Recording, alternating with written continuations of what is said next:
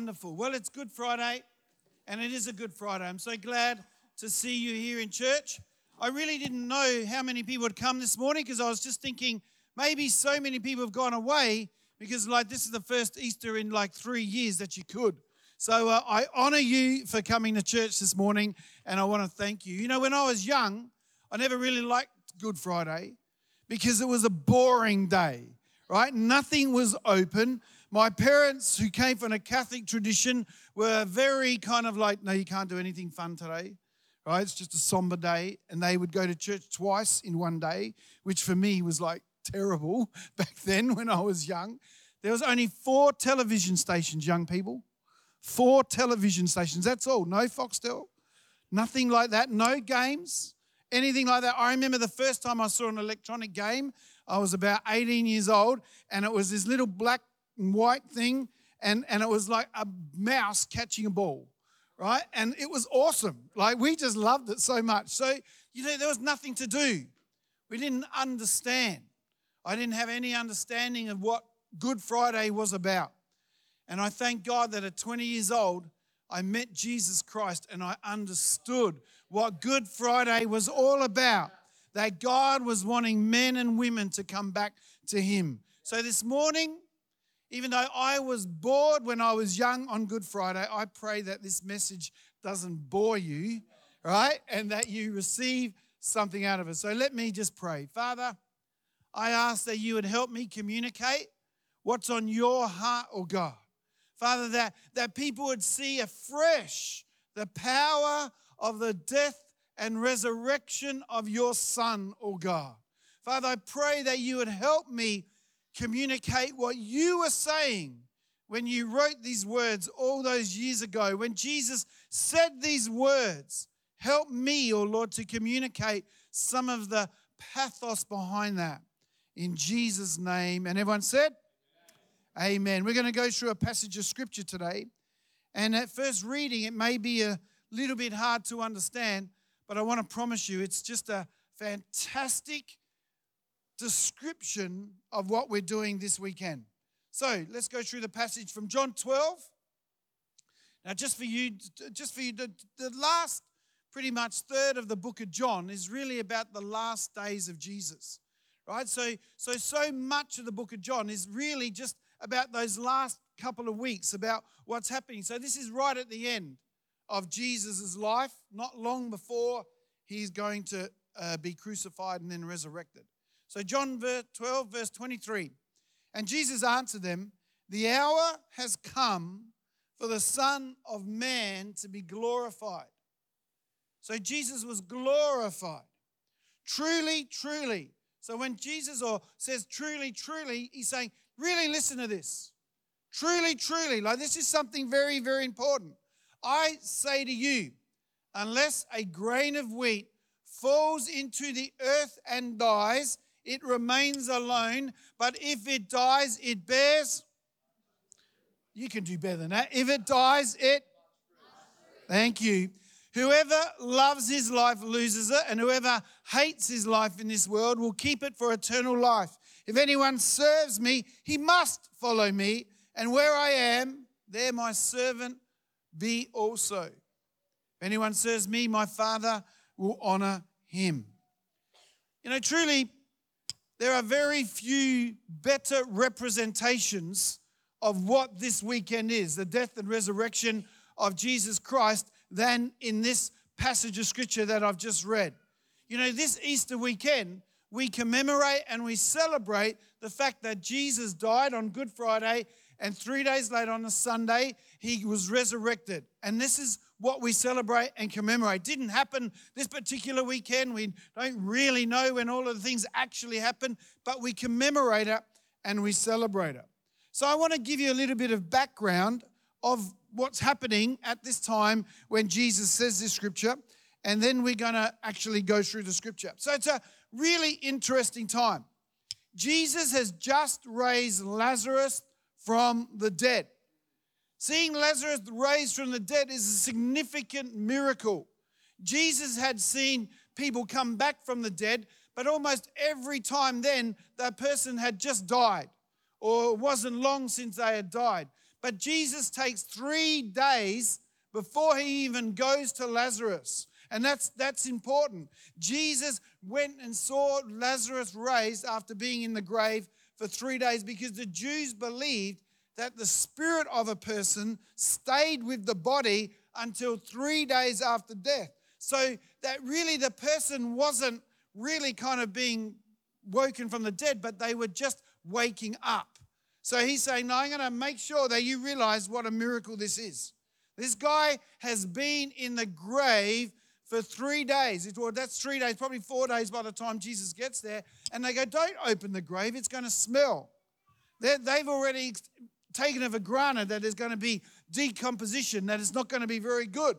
So one of the things I love about this story, though, if you think about it, is it actually shows what a normal person Jesus was, in that Jesus had friends. See, Lazarus was Jesus' friend. He doesn't hold any position in Jesus' ministry. We never read about him in any other place. He wasn't one of his disciples. He wasn't one of his apostles. And the Bible describes him by saying this, Lord, the one whom you love is ill.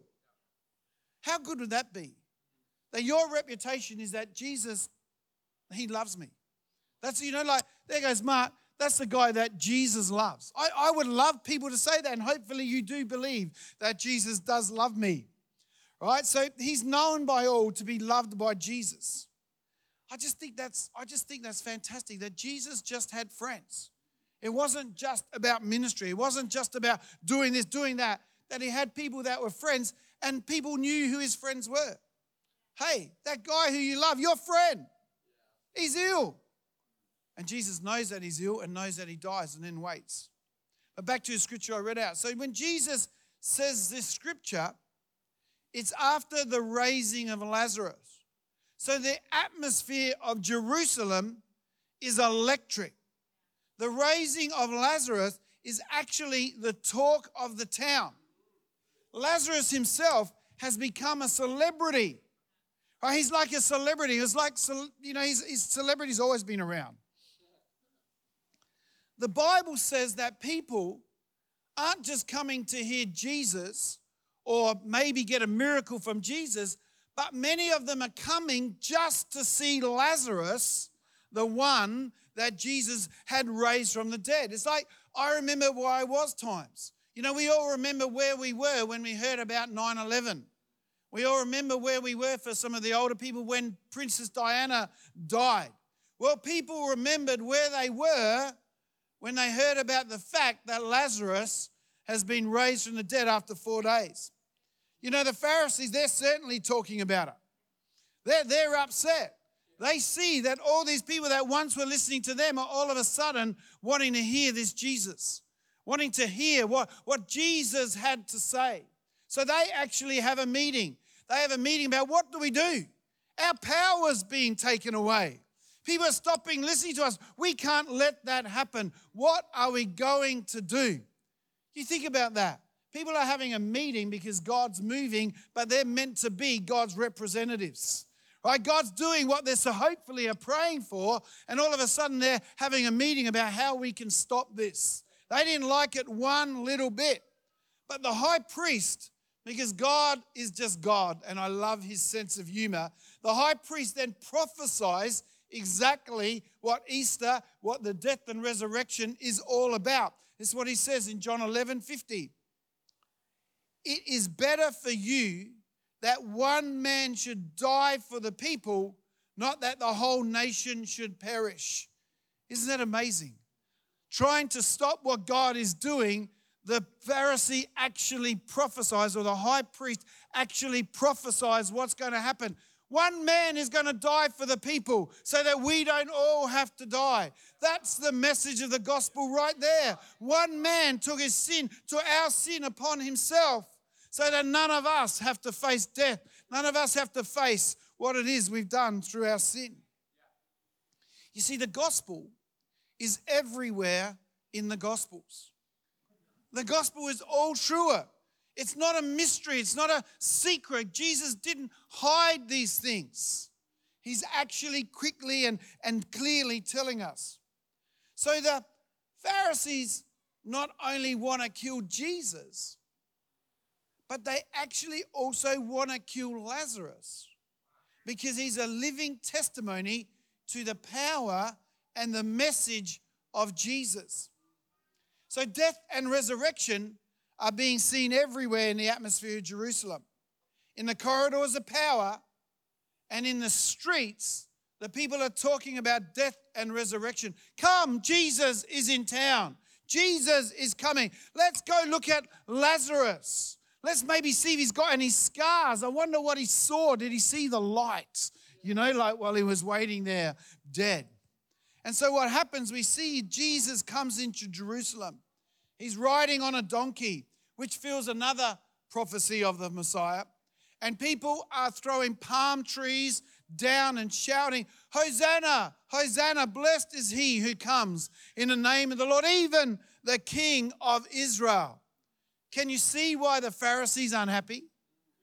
Right? Imagine that. They're supposed to be the rulers. They're the ones who have got all the power. And all of a sudden they see all these people going, Hosanna. Here's the one who comes in the name of even the King of Israel. The crowds of people are there, not so much only to honor Jesus, but they came because they wanted to see the one who did the amazing miracle and the one who had seen the amazing miracle. Look at John 12:18.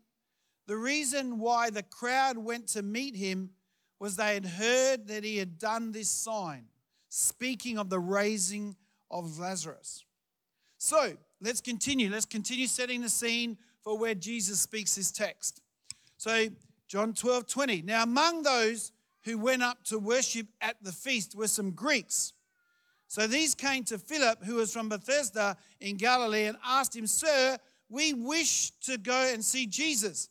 Philip went and told Andrew. Andrew and Philip went and told Jesus. Now, just a little aside, nothing to do with my message, but I just think it's interesting because once again we see that Jesus was just a normal person who had to deal with normal things. Notice that Jesus had protocols around him. You couldn't just walk up to Jesus and end up talking to him.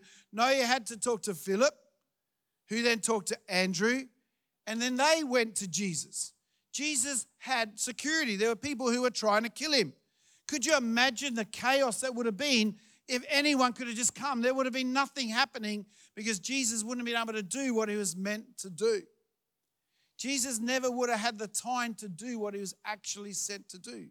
Sometimes we romanticize what it was like being around, but at different times I've been when there's been a very well-known guest speaker, and you see the chaos, you see the things of people trying to touch. I remember being in a meeting one day, and T.D. Jakes, who was preaching, and he went down on the floor and he started to pray for people. And then all of a sudden, this massive crowd of people just come and jump, and they're trying to touch him. And he got back on stage, and he was mad. And he goes, I am just a man. I'm not God. I'm just a man. And he was angry because people were trying to touch, and that's what it would have been like for Jesus, even the more.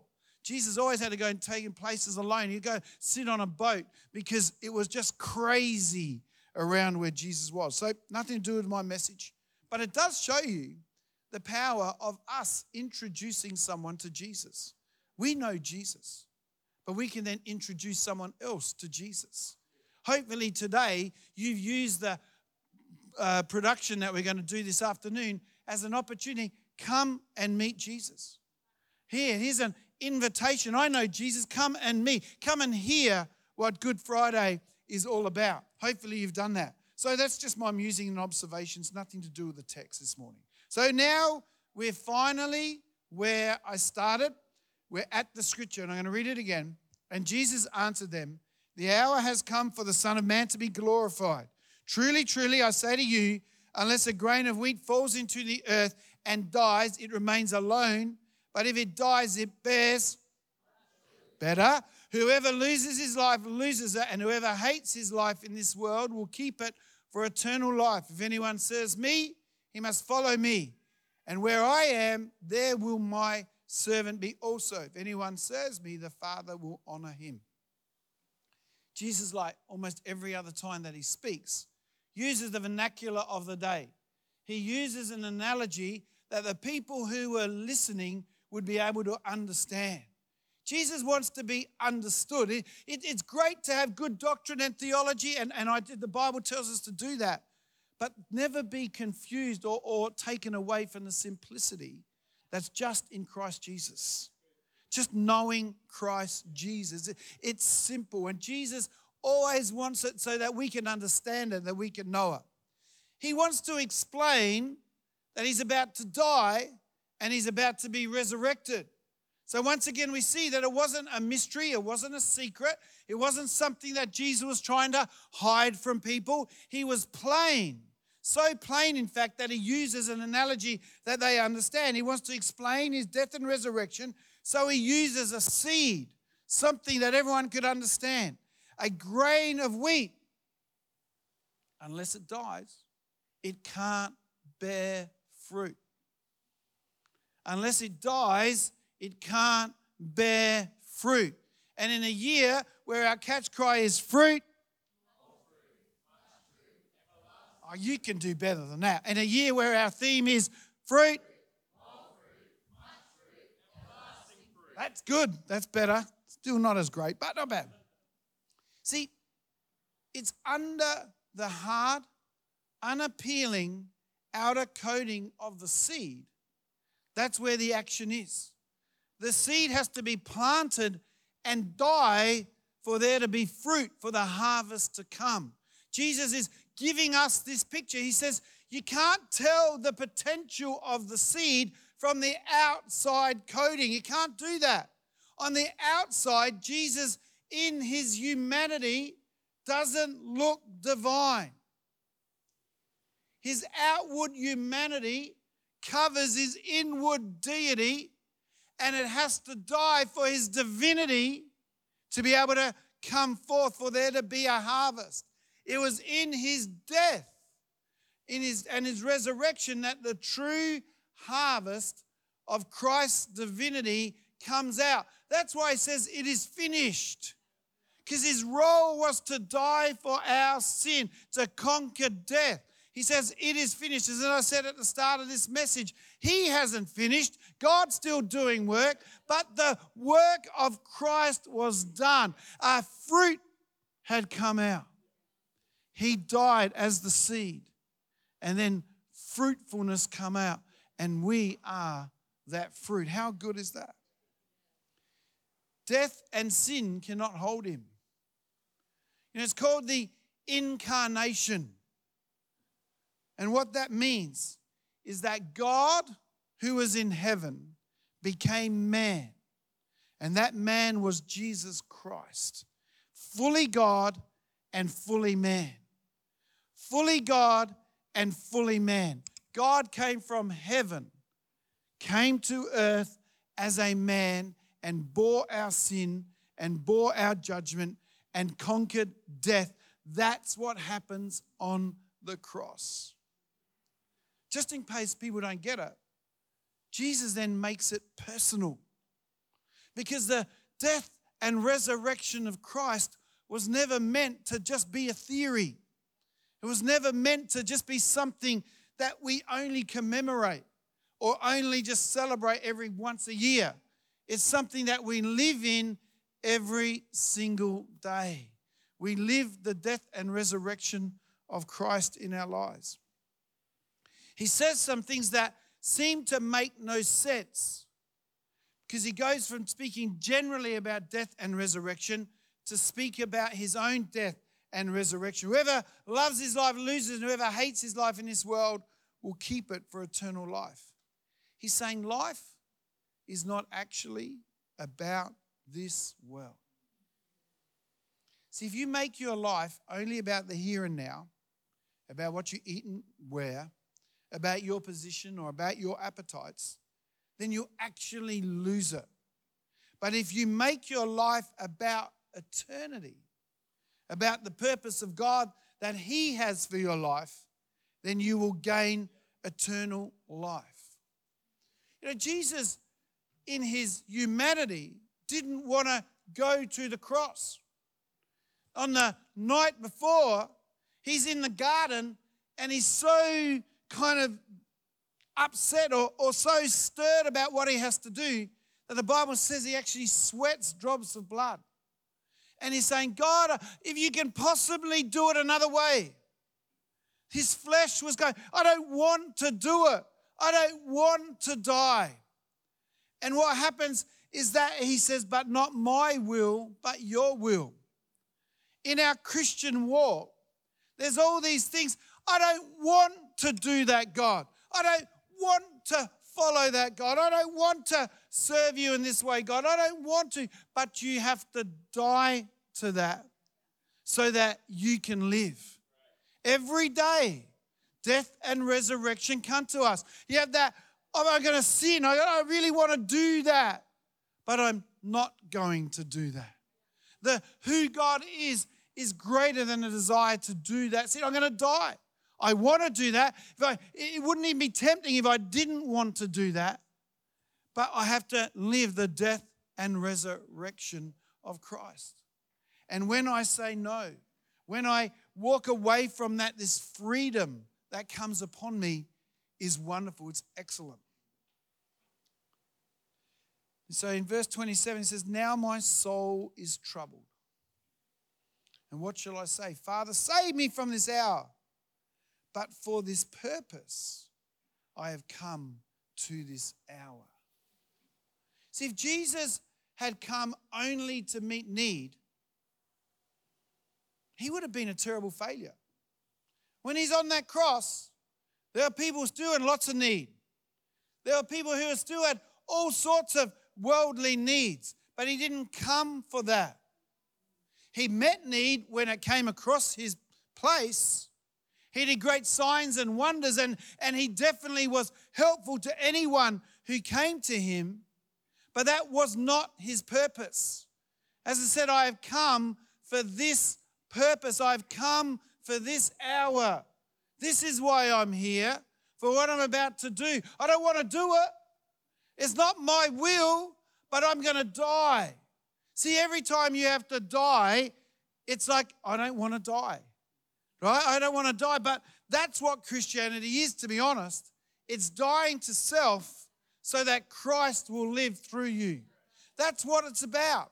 And so we see the cross, we see all those things, but what happens is that it's Jesus. It's Jesus saying, this is my purpose. I am come for this hour. He gives up his life that we may find ours. He is the seed, the grain of wheat that died to bear much fruit. See, bearing fruit in the kingdom of God is not about following your own will and desires. It's about finding that purpose that God has for you and living and dying for that. That for which Christ Jesus took hold of you. You know, one of the pillars of our church in our mandate is that we would find the that for which Jesus took hold of you.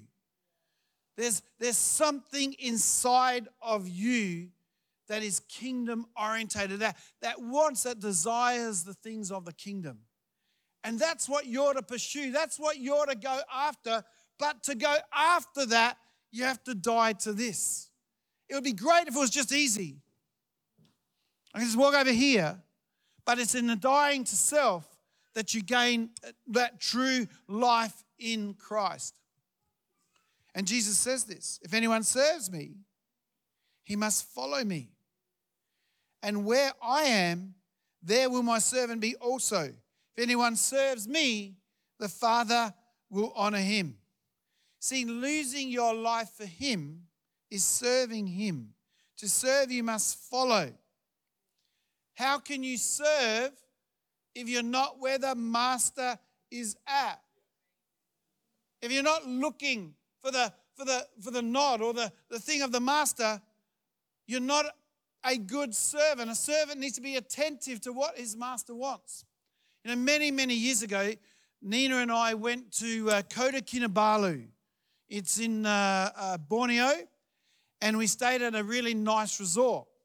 And a pastor there asked me to speak at the church, And so I did that on a Sunday morning, and I was really sick. I'd got eaten something or done something or whatever, I don't know, but I was really sick. And then I prayed for people, and I was just tired. And I just wanted to go to bed after, and because I was just feeling sick and sorry for myself. And the pastor, he goes, the owner of the resort wants to have lunch with you.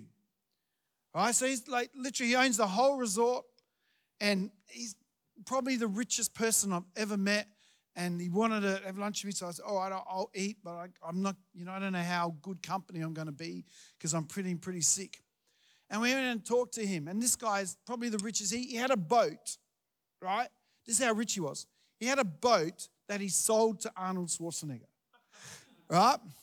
But he told me that he had 13 kind of crew on the boat just to make this boat work, right? He had 13 crew.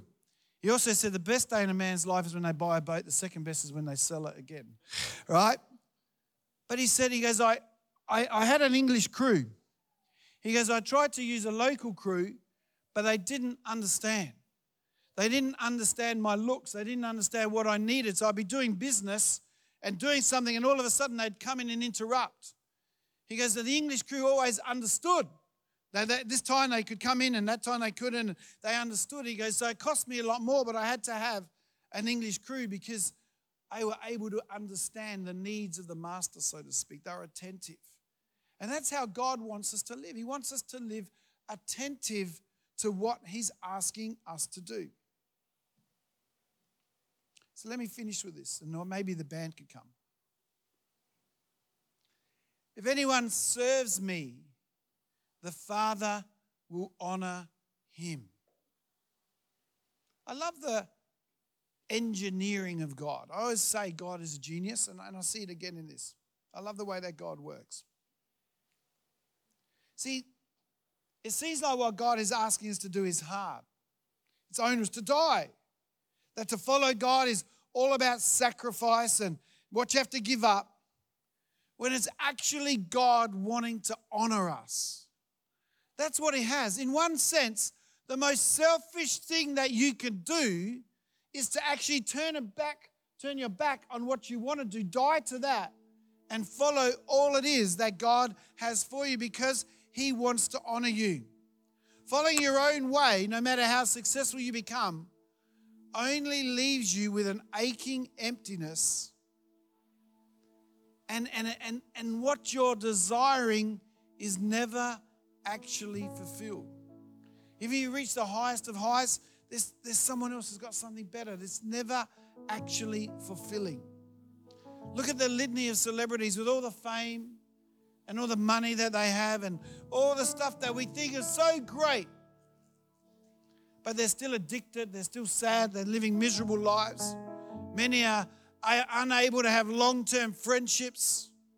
It promises so much to get everything that you want, but it actually delivers so little. And that's the opposite. It's almost like in Christ, I die to that. How can that be good? But then I'm honored in the things of God, and I live according to my purpose. I live for the very reason that I'm alive.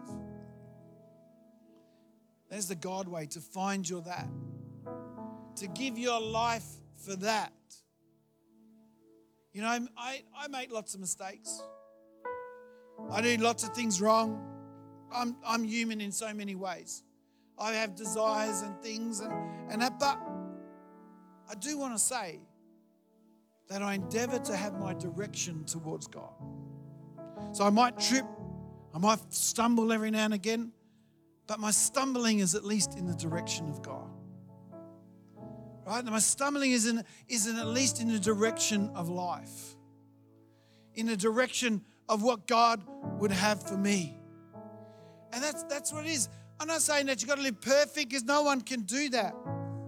But the death and resurrection of Christ tell me, live in the direction with your life directed to the things of God. See, God will honor you. God will celebrate you. You'll have more than what you ever need, pressed down, shaken together, and brimming over. That's how your blessing shall be. It's amazing. Seek your own life and you'll lose it. Seek after the life that God has for you and you'll gain everything. That's the power of the cross. Jesus died and gave his life as a ransom for many. That many is you and me. That is you and me. Jesus thought of you when he died on that cross. We are the fruit of him dying. I want you to get your communion.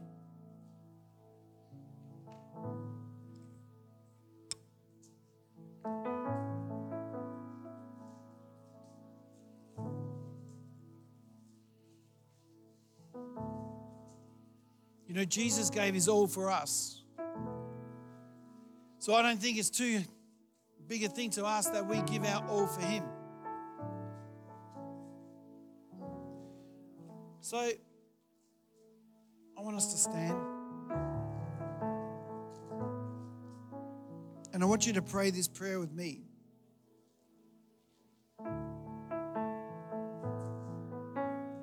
Because I want you to make a commitment to make Jesus your life, not just part of your life. That you'd look and see and seek after what God has for you in your workplace, in your house, in your friendships, your pursuits, your decisions. That your direction would be for Jesus. So I want you to pray this prayer with me. Dear God, I come to you today on this Good Friday to make you the reason I live. I don't want to just have you in my life. I want you to be my life. Help me to serve you with all my heart. Not out of servitude, but gratitude.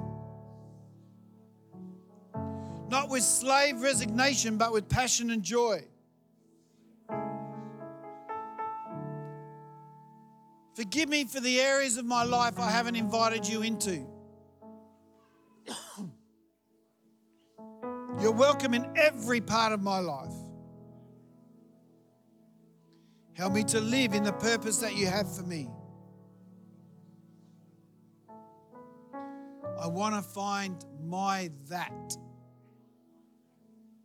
Thank you for loving me. Thank you, Jesus.